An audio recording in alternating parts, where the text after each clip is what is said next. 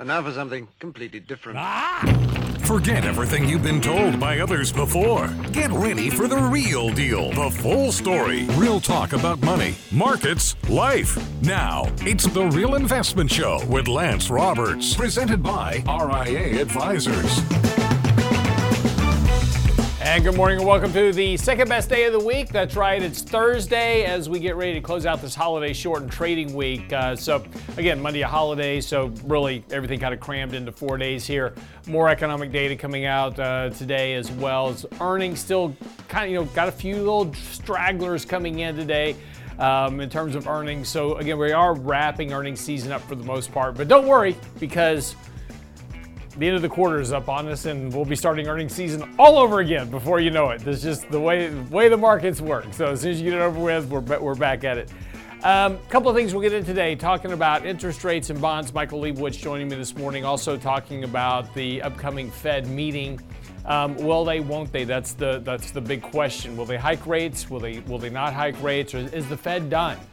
And when it comes to talking about bonds in particular, what the Fed is doing has a big impact on bonds. And so, this is what this happens at this next meeting, and what kind of, the economic data is telling us is certainly going to, kind of weigh on, kind of the future for what is going to happen economically. But we'll get into all that this morning with Michael Leibowitz.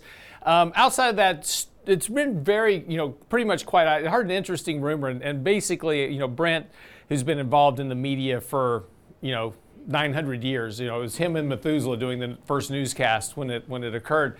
I heard that when the traffic people talk about parking at airports, that means there's absolutely no traffic problems going on, right? There's nothing to report traffic-wise. Is that true? Theoretically. Huh? Theoretically. Yeah. So they're just talking about how full the lots are. Right, because there's no other traffic to talk about, right? There's no other traffic jams or anything. Oh, it's filler. It's filler. Yes. Right? Yeah. So yes. they used, because who cares about parking at the airport, right? Nobody really. I know, I live for that. Exactly. Every morning. How full is the parking lot at Bush International? It's 43% full. Oh my gosh. I'm not going to the airport. Who cares? So I just want to get to work on time. But that's really kind of where we are right now. There's not a lot going on in the markets. The markets have had a little bit of a pullback over the last couple of days, but really no big news of any consequence. ISM Services Index a little bit stronger than expected. We talked about that recently, that a lot of this economic data has been so weak for so long that you're going to see a bit of a bounce in some of these economic indicators, and we're seeing that. And of course, that's also supporting the Atlanta Fed GDP now, which is kind of posting up here an over 5% growth, almost 6% growth rate for the economy in the second quarter.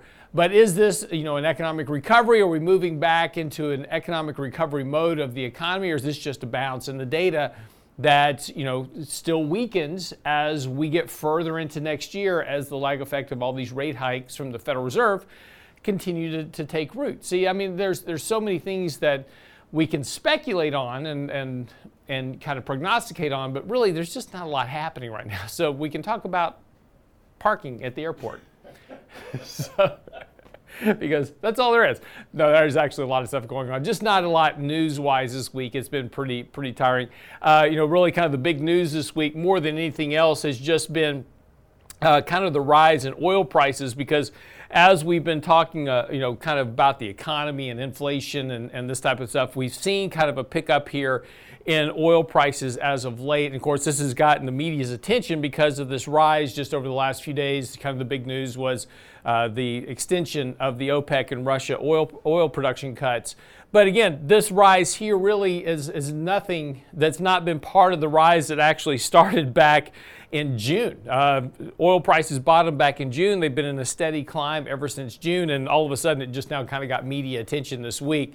But again, this isn't really news. The oil prices itself are still well contained within a long-term kind of range that they've been in. In fact, they're really pretty much in the same level that they were back in July of last year. So we've really gone nowhere in terms of oil prices in the course of a year. So, kind of all this hand-wringing and angst over the recent rise in oil prices really doesn't mean a whole lot. Again, it's not really news, but again, we needed filler for the media. So they can't report on parking at airports, so we reported on oil prices moving up here slightly. So anyway, here's what you need to know before the bell this morning. Market sold off a bit yesterday, and again, we talked about a couple of days ago that the market's has had a very nice rise here as of late. And, we came off this kind of the sell-off that we had back in August, had about that 5% decline that we've been talking about, had this rally. Market's got a little bit overbought here short term, and we spoke about that. We're still on a buy signal here. So, again, a bit of a pullback here to support, and we're kind of flirting with that right now. Yesterday, touched the 20-day moving average, closed right at the 50. This morning, markets are set to open a little bit weaker this morning. We'll see whether or not that weakness kind of stays all day or not.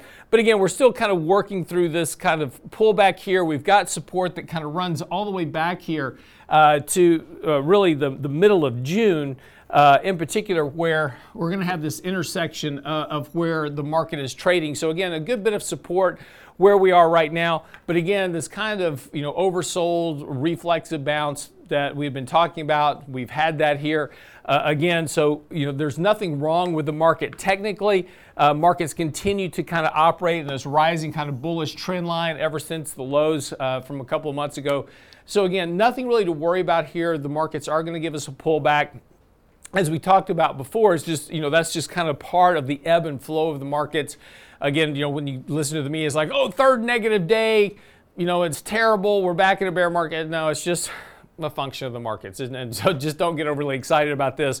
Again, you've been looking for an opportunity to add some exposure to portfolios. Market's giving you an opportunity. Yesterday, Apple down fairly sharply because of news coming out of China that they're going to restrict their government officials from buying and using iPhones.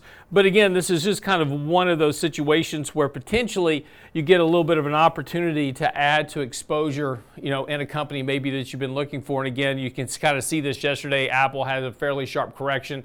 Again, because it's one of the largest stocks in the overall index. Not surprising it dragged the index lower, but it also sitting here nicely on support right at the 100-day moving average.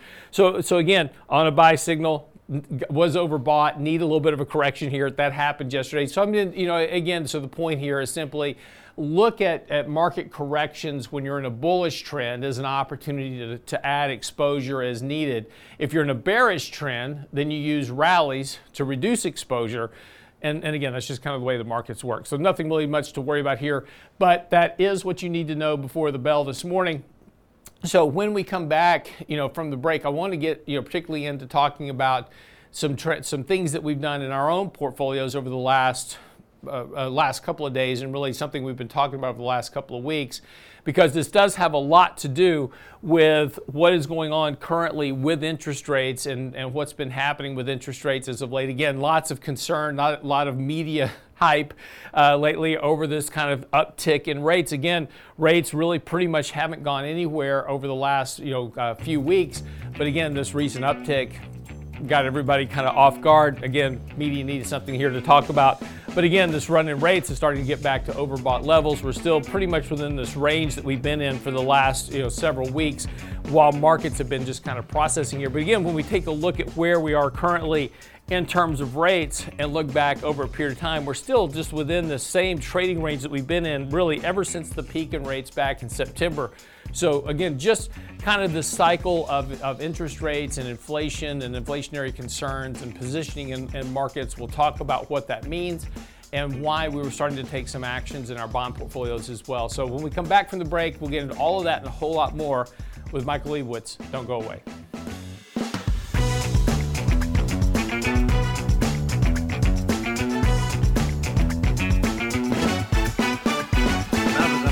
Get daily investment news you can use, delivered at the speed of the internet at realinvestmentadvice.com.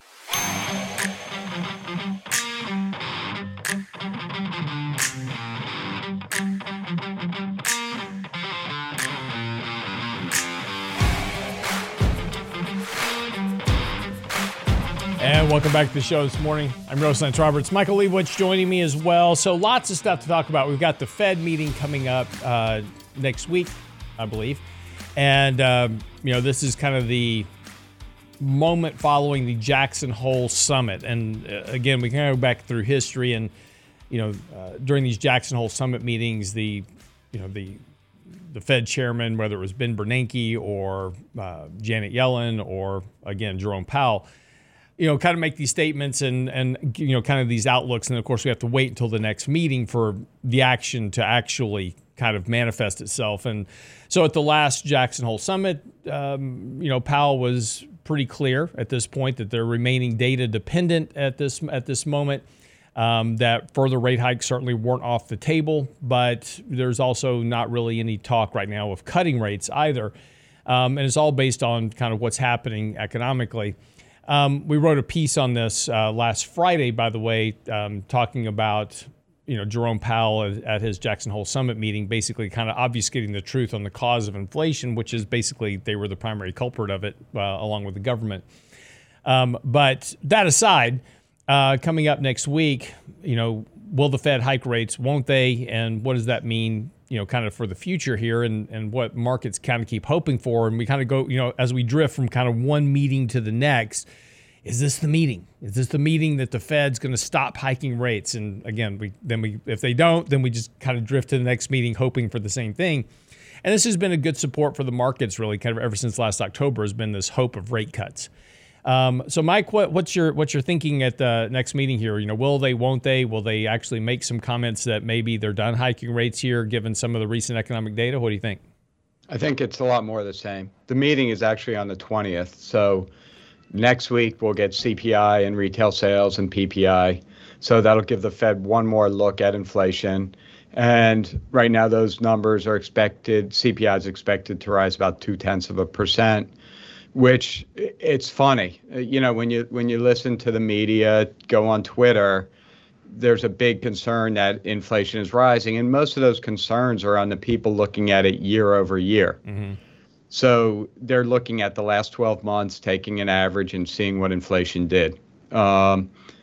But if you look at if it rises 0.2% and you annualize that, that's 2.4% inflation. Right. So when you look at more recent rates of inflation, it's much closer to 2 than the 3 to 3.5% that the market's worried about.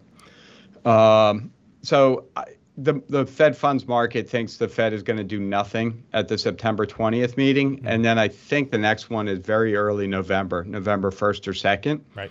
Right now, the market is roughly 50-50 that the Fed will hike rates then.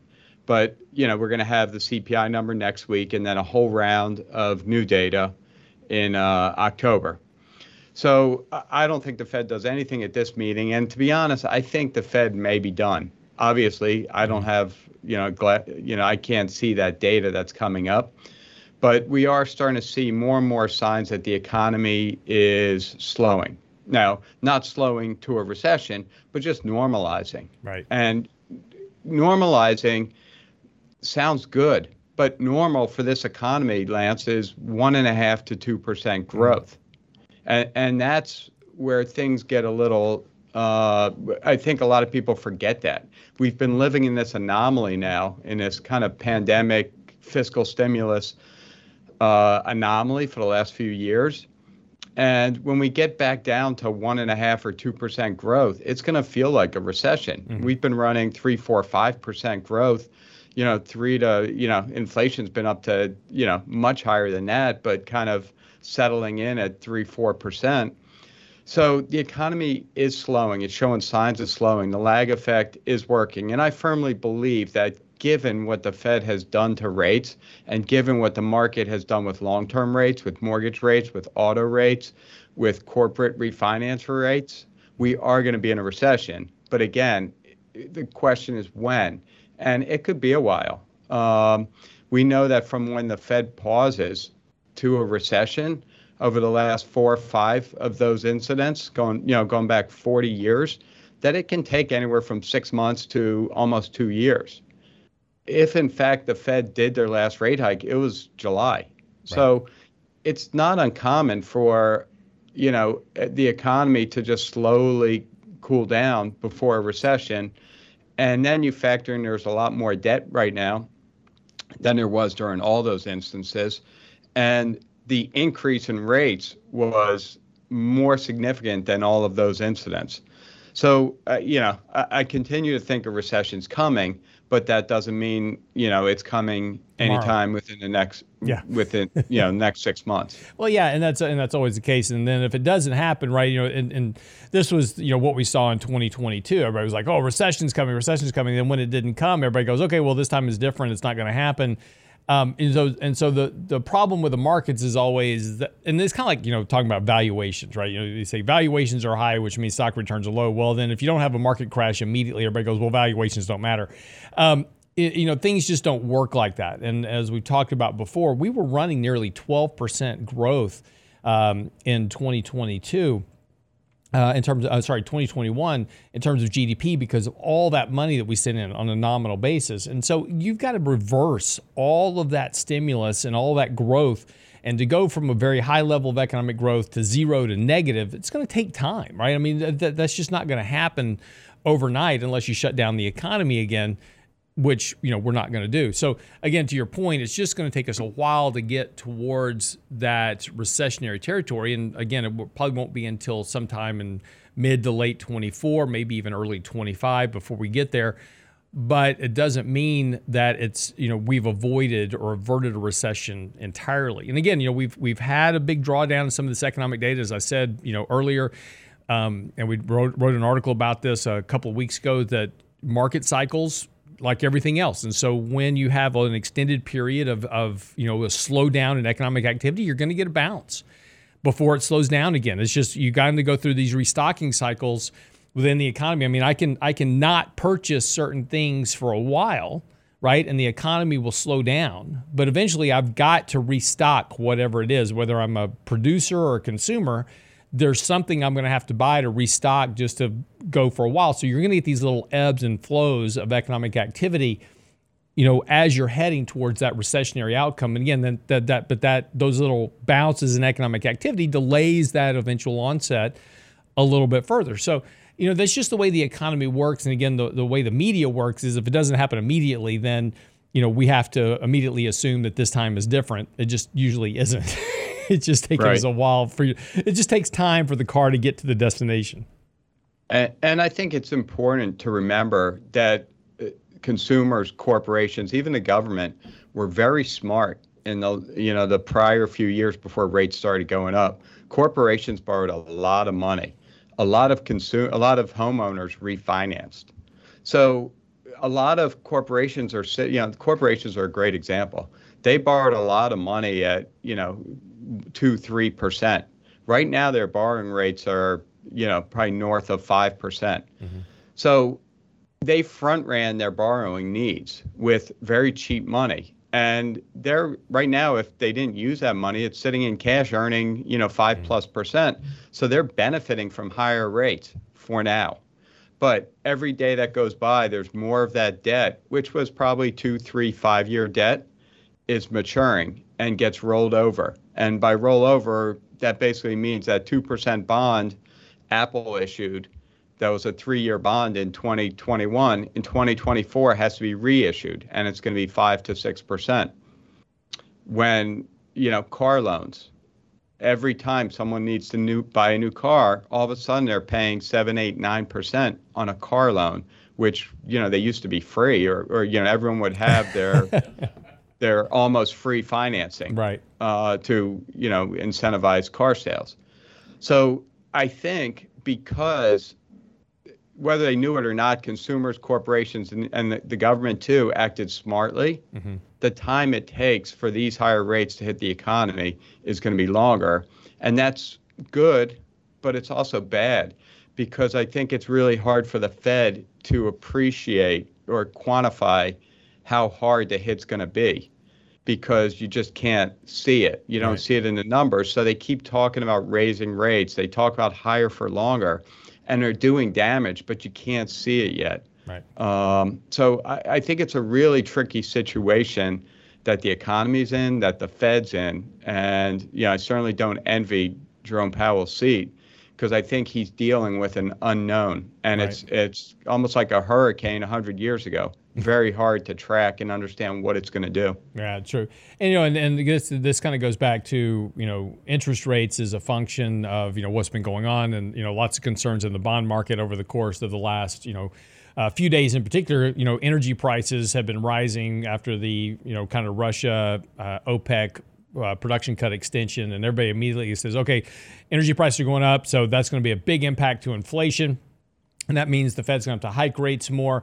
But again, when you take a look at how CPI is calculated, besides the fact that we measured on a year-over-year basis, energy makes up a very, very small component of the overall inflation calculation. Housing, by far, and everything related to housing, by far, is a much bigger component and driver of what happens with inflation, including transportation, including food and beverages. But again, importantly, when we talk about CPI, what's the two things we strip out? Food and energy, to get down to core, and core is what the Fed pays attention to. So again, at the end of the day, we'll see how this all impacts interest rates. When we come back, we'll talk about interest rates, and more importantly, we're going to talk about what we did with our bond portfolio yesterday, because we made a very big change to our bond portfolio yesterday based on our outlook for where rates are now and where they're likely going to be, and we'll talk about all of that coming up right after the break. Don't go away.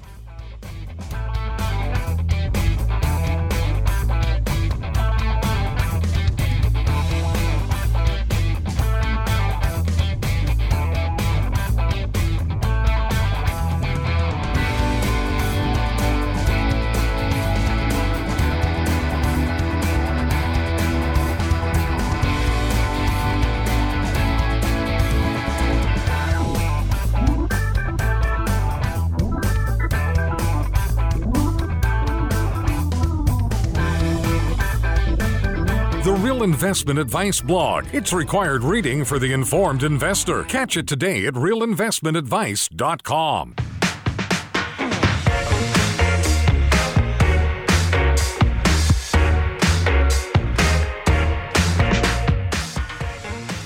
So one of the big concerns over the last year or so has been rising interest rates and, of course, bond prices, et cetera, and big concerns about, inflation's going up, so now interest rates are just going to keep going up forever. We're moving back into this new phase of the economy like we saw in the 70s, and there's just massive differences between where we are today and where we are back in the 70s. As Michael Lebowitz addressed earlier, debt as a function of the economy was very low back in the 60s and 70s. Economic growth was running on average at 8%. Savings rates were very high for households. We were 80% manufacturing, 20% services, which had a very high multiplier rate in the economy. Vast differences with what was happening with interest rates in the economy back in the 60s and 70s versus where we are today, where we have massive amounts of debt, deficits, very low production quality, and of course, an economy that's almost 80% services and 20% manufacturing, which leads to lower wage growth and weaker economic statistics over time. And again, this is when we talk about growth rates running between 1.5% and 2% going forward. Even the Fed's own forward prediction for long-term economic growth rates is 1.8% right now. So again, not great. That's not great. But importantly, when we look back, bonds have been under a lot of pressure over the course of the last year and a half. And when we look back in history, and Bank of America did this really great chart just recently, going back to 1787, there has never been a period where you had a negative return on bonds for 3 years in a row. And the reason for that is that interest rates impact economic growth. The higher the interest rates are, then the more drag you're going to have on the overall economy when the economy slows. And as we've discussed here on the show many, many times, there's a very high correlation, an obvious correlation between interest rates, inflation, and economic growth. You can't have high interest rates and low economic growth. You can't have high interest rates and low inflation. And the reason is that the bond market is pricing for those things. The yield that is reflected on bonds is what is driven by their outlook for economic growth, inflation, opportunity cost, all those type of things. That's what the lender is factoring into the rate that he charges. It's also based on what he can actually loan money at, what people are willing to pay for that debt. So again, this is why we look back over time. Whenever you have high interest rates in a period of the Fed aggressively hiking interest rates, what do you have every time following those episodes? A recession, lower economic growth, lower inflation, lower interest rates. And so this is the reason that Mike and I have been talking about a lot lately, and we wrote about it last weekend's newsletter. We talked about it on our podcast, that we've been analyzing our bond portfolio very deeply and looking to make a bond swap. And so yesterday, we actually did that bond swap. We swapped our holdings in TLT, which is the 20-year iShares Treasury Bond ETF, into an actual 20-year Treasury. And there were some reasons for doing that, and we'll get into all those this morning. But before we get into that, Mike, any comments you want to make? No, I look at this situation and I kind of salivate. You're picking up such, our yield on that swap trade that you were talking about is over 4.5%. And this is a 20-year bond. So we're not looking at the next 3 months or 6 months. We're looking at 20 years. And when you look at 20 years, you're looking at long-term economic growth rates, at productivity rates, at demographics. They all point downward. The Fed tells us they're downward. There's nothing to hide. We know, with relative certainty, barring something major that's going to change the way our economy runs, that the growth rate will be over those 20 years, probably below 1.5% on average. And to pick up, 3% on that rate is not a once in a lifetime, but those opportunities don't come around. Right.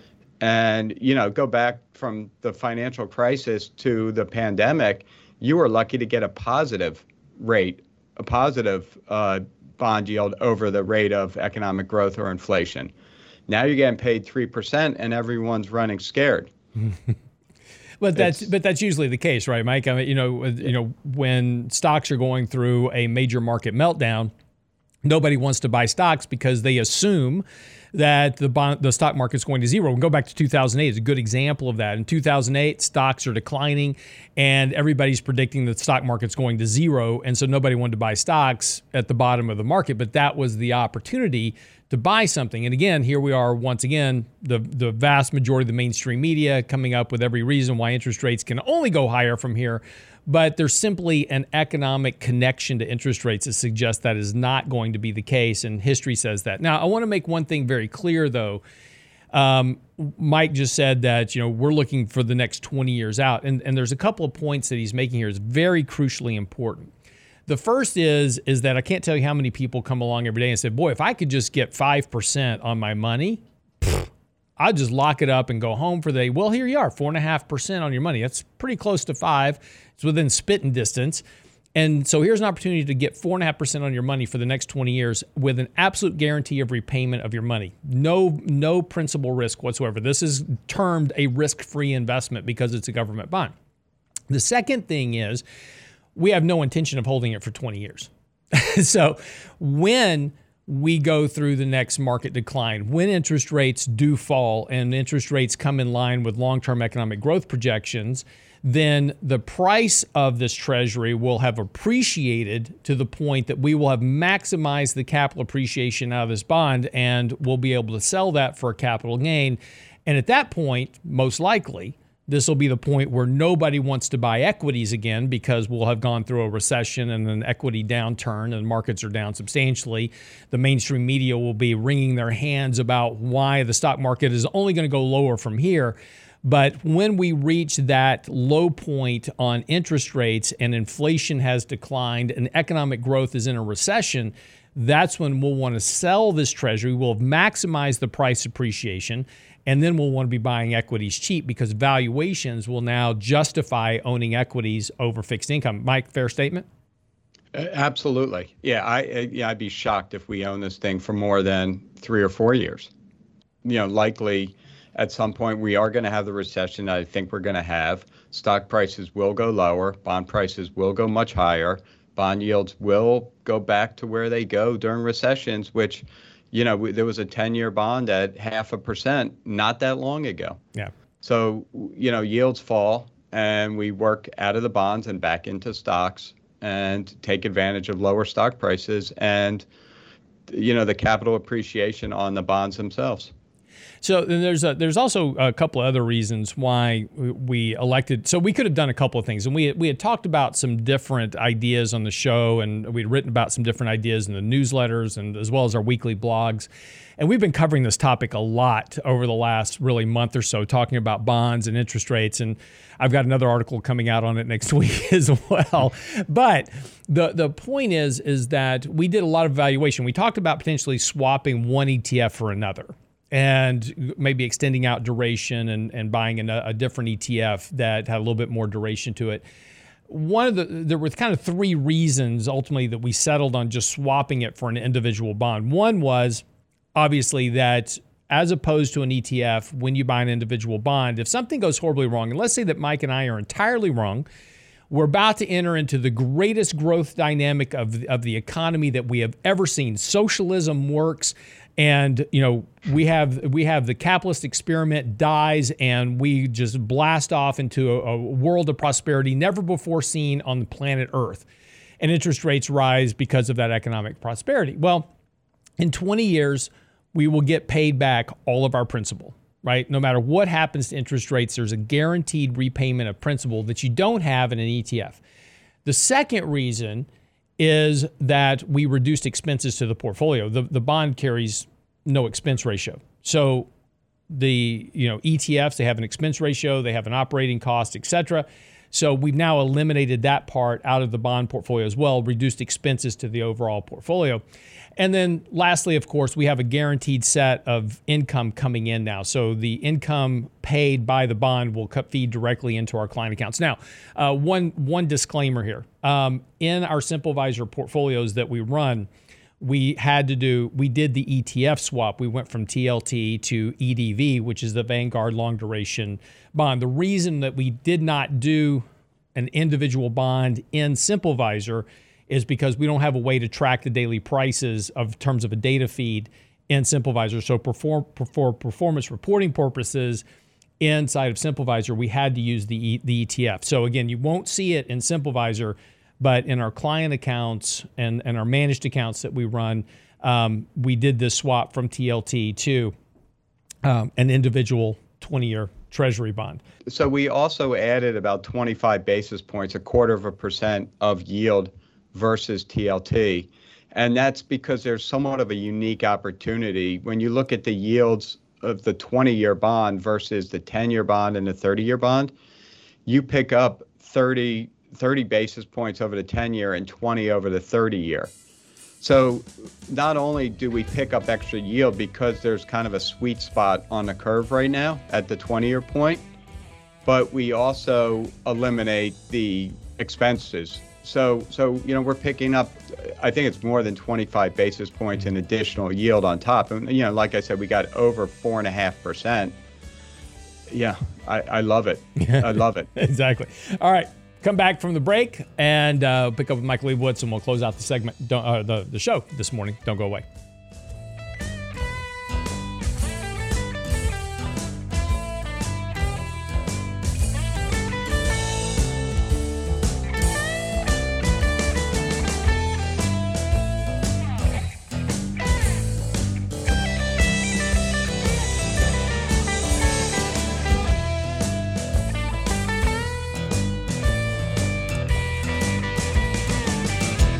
Get daily investment news you can use, delivered at the speed of the internet at realinvestmentadvice.com.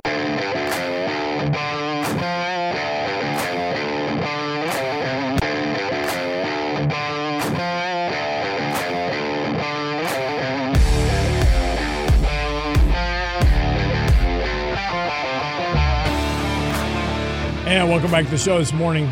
Just getting ready to wrap things up with Michael Leibowitz. As always, be sure and get by the website. His latest article is out on the website yesterday.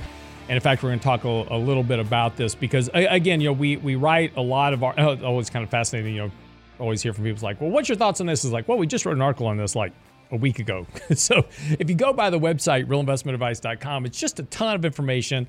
Subscribe to our weekly newsletter talking about the link between oil prices and the economy this weekend. So if you want to know about all, it's always full of, the newsletter is full of charts and graphs and stock market analysis and stock screens and just a whole variety of stuff to help you manage your own portfolio better.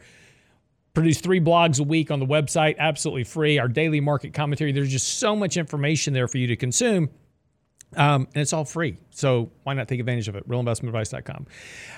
But we were talking about in the last segment about the bond swap that we made. And, I made this comment about risk-free debt. And when you talk about government bonds, right, it is the de facto presumption that it is a risk-free investment. In fact, it's the only risk-free investment in the world, because it's basically a guaranteed repayment by the government. So the government can print money to repay the debt. So the markets consider the Treasury bonds of all makes, right? If it's issued by the U.S. Treasury, it's considered a risk-free investment. So when we talk about the risk-free rate of return, what's the risk-free rate of return? Well, that's based on the U.S. Treasury, because there's assumption that there's no risk. It will always be repaid. Corporate bonds, you have the threat of default, non-payment. Municipal bonds, threat of default, the payment.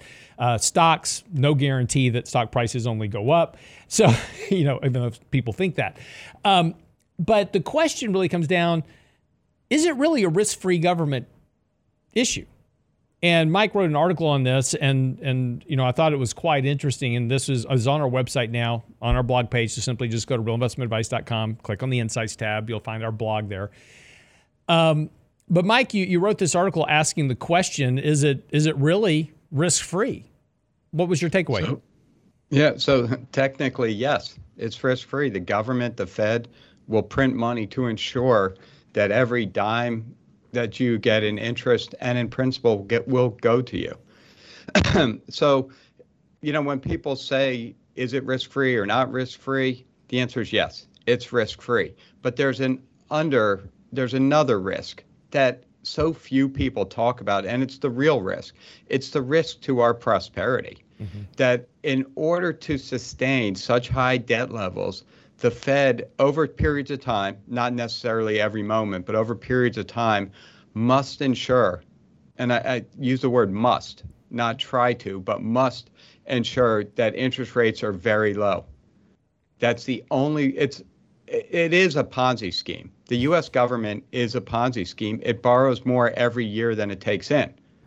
That's not sustainable unless you keep interest rates extremely low. And it's amazing that over the last few years, the interest expense for the U.S. government has risen more than it did in the 50 years prior. That's a crazy statistic when you think about it. And what it tells you is that what's going on today with high interest rates is not sustainable. There's still a whole lot of debt that is on the government's books that's below market rate. So every day that goes on, there's a new bond that's maturing. And, some of those bonds may be 5 or 6%, and the government may actually benefit when it refinances. But a lot of them are well below current levels. And every time they have to mature, every time a bond matures, they issue a new bond. And that bond, in most cases, will have a much higher interest rate. So the government's interest expense will only rise. So what the government has to do to afford that, and it's not just for the government, it's for the economy. Mm-hmm. We are a very highly leveraged economy, very dependent on low interest rates. Higher interest rates are a big tax on economic growth. So the Fed is raising rates right now to try to control the economy, to slow the economy. But, like we said earlier, our economy is a 1.5%, 2% at best economy, and at times well below that. So the Fed, in time, will have to lower rates to A, help the government control their spending habits, and B, help the economy. You can't have interest rates at 4 or 5% with a true economy running at 1 to 2%. It doesn't work, especially, I can't stress this enough, with the amount of leverage in the system and the amount of economic the way we stress industries that rely on debt. Autos, cars are a much bigger portion of our spending than they used to be. So, again, what we're seeing today, what we've seen for the last few years, is an anomaly. The fiscal spending is an anomaly. What the Fed did was beyond belief, and we thought we've seen everything prior to that. And what the Fed is doing now is not sustainable. So we're still kind of living in the pandemic anomaly, even though the pandemic may be gone, may not be. Now people are wearing masks again, it seems. But the after effects and the effects of that stimulus and that pandemic and the behavioral changes we've talked about before are big, and it's creating some massive distortions. But going back to our bond discussion, you can't let those distortions ruin your change your outlook for the next 5-10 years, because they are distortions. They're not sustainable distortions. So the risk of government bonds is the cost of paying for those bonds, and that's lower rates, that's lower prosperity for the people. It's a greater wealth divide between the rich and poor. All the things that we saw prior to 2020 will come back in spades. Well, and I think this is also kind of, really, this is something I'm touching. I'm actually picking up on your article to touch on a second part next week, is about this whole myth of bond vigilantes, right? We've heard about this, and actually bond vigilantes were kind of termed back in 2011. Was when one of the first kind of articles on the bond vigilantes returning, and this has been an ongoing kind of worry in the markets ever since. And every year we go through, every time rates tick up a little bit, it's like, oh, the bond vigilantes are coming back. And in theory, what they're talking about is that at some point, the bond buyers simply will just kind of revolt and not buy bonds, right? And this is going to cause interest rates to spike off to the moon. And in a free market environment, that's very true. At some point, think about the corporate bond market or the municipal bond market. At some point, there may be a point where companies are so virtually bankrupt that nobody wants to loan them money, right? So the bond vigilantes basically won't loan money, and there's no traction for companies to acquire debt. And this is the thesis that's going to happen, and has been the thesis now for over a decade. These bond vigilantes are just going to revolt and no longer buy U.S. debt, and this is going to cause a massive problem for the economy. However, this belies the one underlying truth that ultimately there is always going to be a buyer for debt, and that'll be the government. The Federal Reserve, the U.S. Treasury will buy the debt. And if you don't think that can be the case, we've talked about specifically the events that will lead to this, and it's called yield curve control.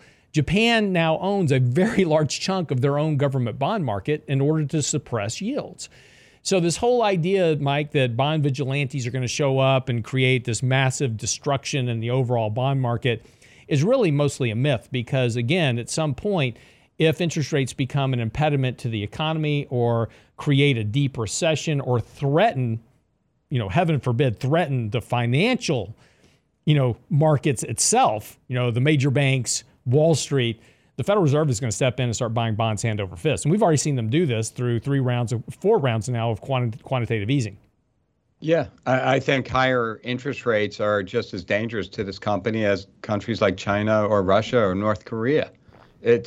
It will destroy, high interest rates for a long period of time will destroy the economy. Mm-hmm. And, there's enough political problems as is, enough wealth divide, enough problems that the government cannot allow, just like it cannot allow Russia to do what it wants to do or China to do what it wants to do. It will not allow interest rates to stay higher once they meet their inflation goal. And look, that's why the Fed is so intent on getting inflation down. Jerome Powell made no bones about it. He said inflation will get to 2% because he knows he has to get inflation down to get inflation down to get interest rates down. Mm-hmm. So he's under pressure to meet his goals of 2%. But I'm sure the White House and Congress are hounding him every day. You've got to get this inflation down. Mm-hmm. Well, and again, inflation's one thing, right? Again, we talk about inflation and it's like, oh, inflation's, up and, gas prices, food prices, all this stuff. But ultimately, and you hit you kind of nailed it, which is simply is that, yes, getting inflation down is important, but that's also mean getting interest rates down. Getting inflation down without bringing interest rates down doesn't really solve your problem. Yes, I have lower prices, but I still can't finance anything because rates are too high. You have to get them both down at the same time. And again, since they are a function of each other, it's going to happen naturally. Right. So last word here before we wrap up the show for this morning. You got it. We keep stressing bonds, but I can't tell you how much I think there's a great opportunity if you're willing to look beyond the daily gyrations in bond prices and bond yields for the next weeks or months or whatever it may be. Yeah, investing is a long-term horizon.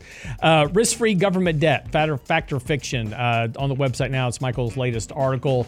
And in the meantime, also while you're there, make sure and subscribe to our daily market commentary and our newsletter this weekend. We'll talk about the link to oil prices and the economy. So much more to help you out, manage your money better. It's all at the website, realinvestmentadvice.com. Have a great weekday. Tomorrow, Danny Ratliff, Richard Rosso here for Financial Fitness Friday, and have a great weekend.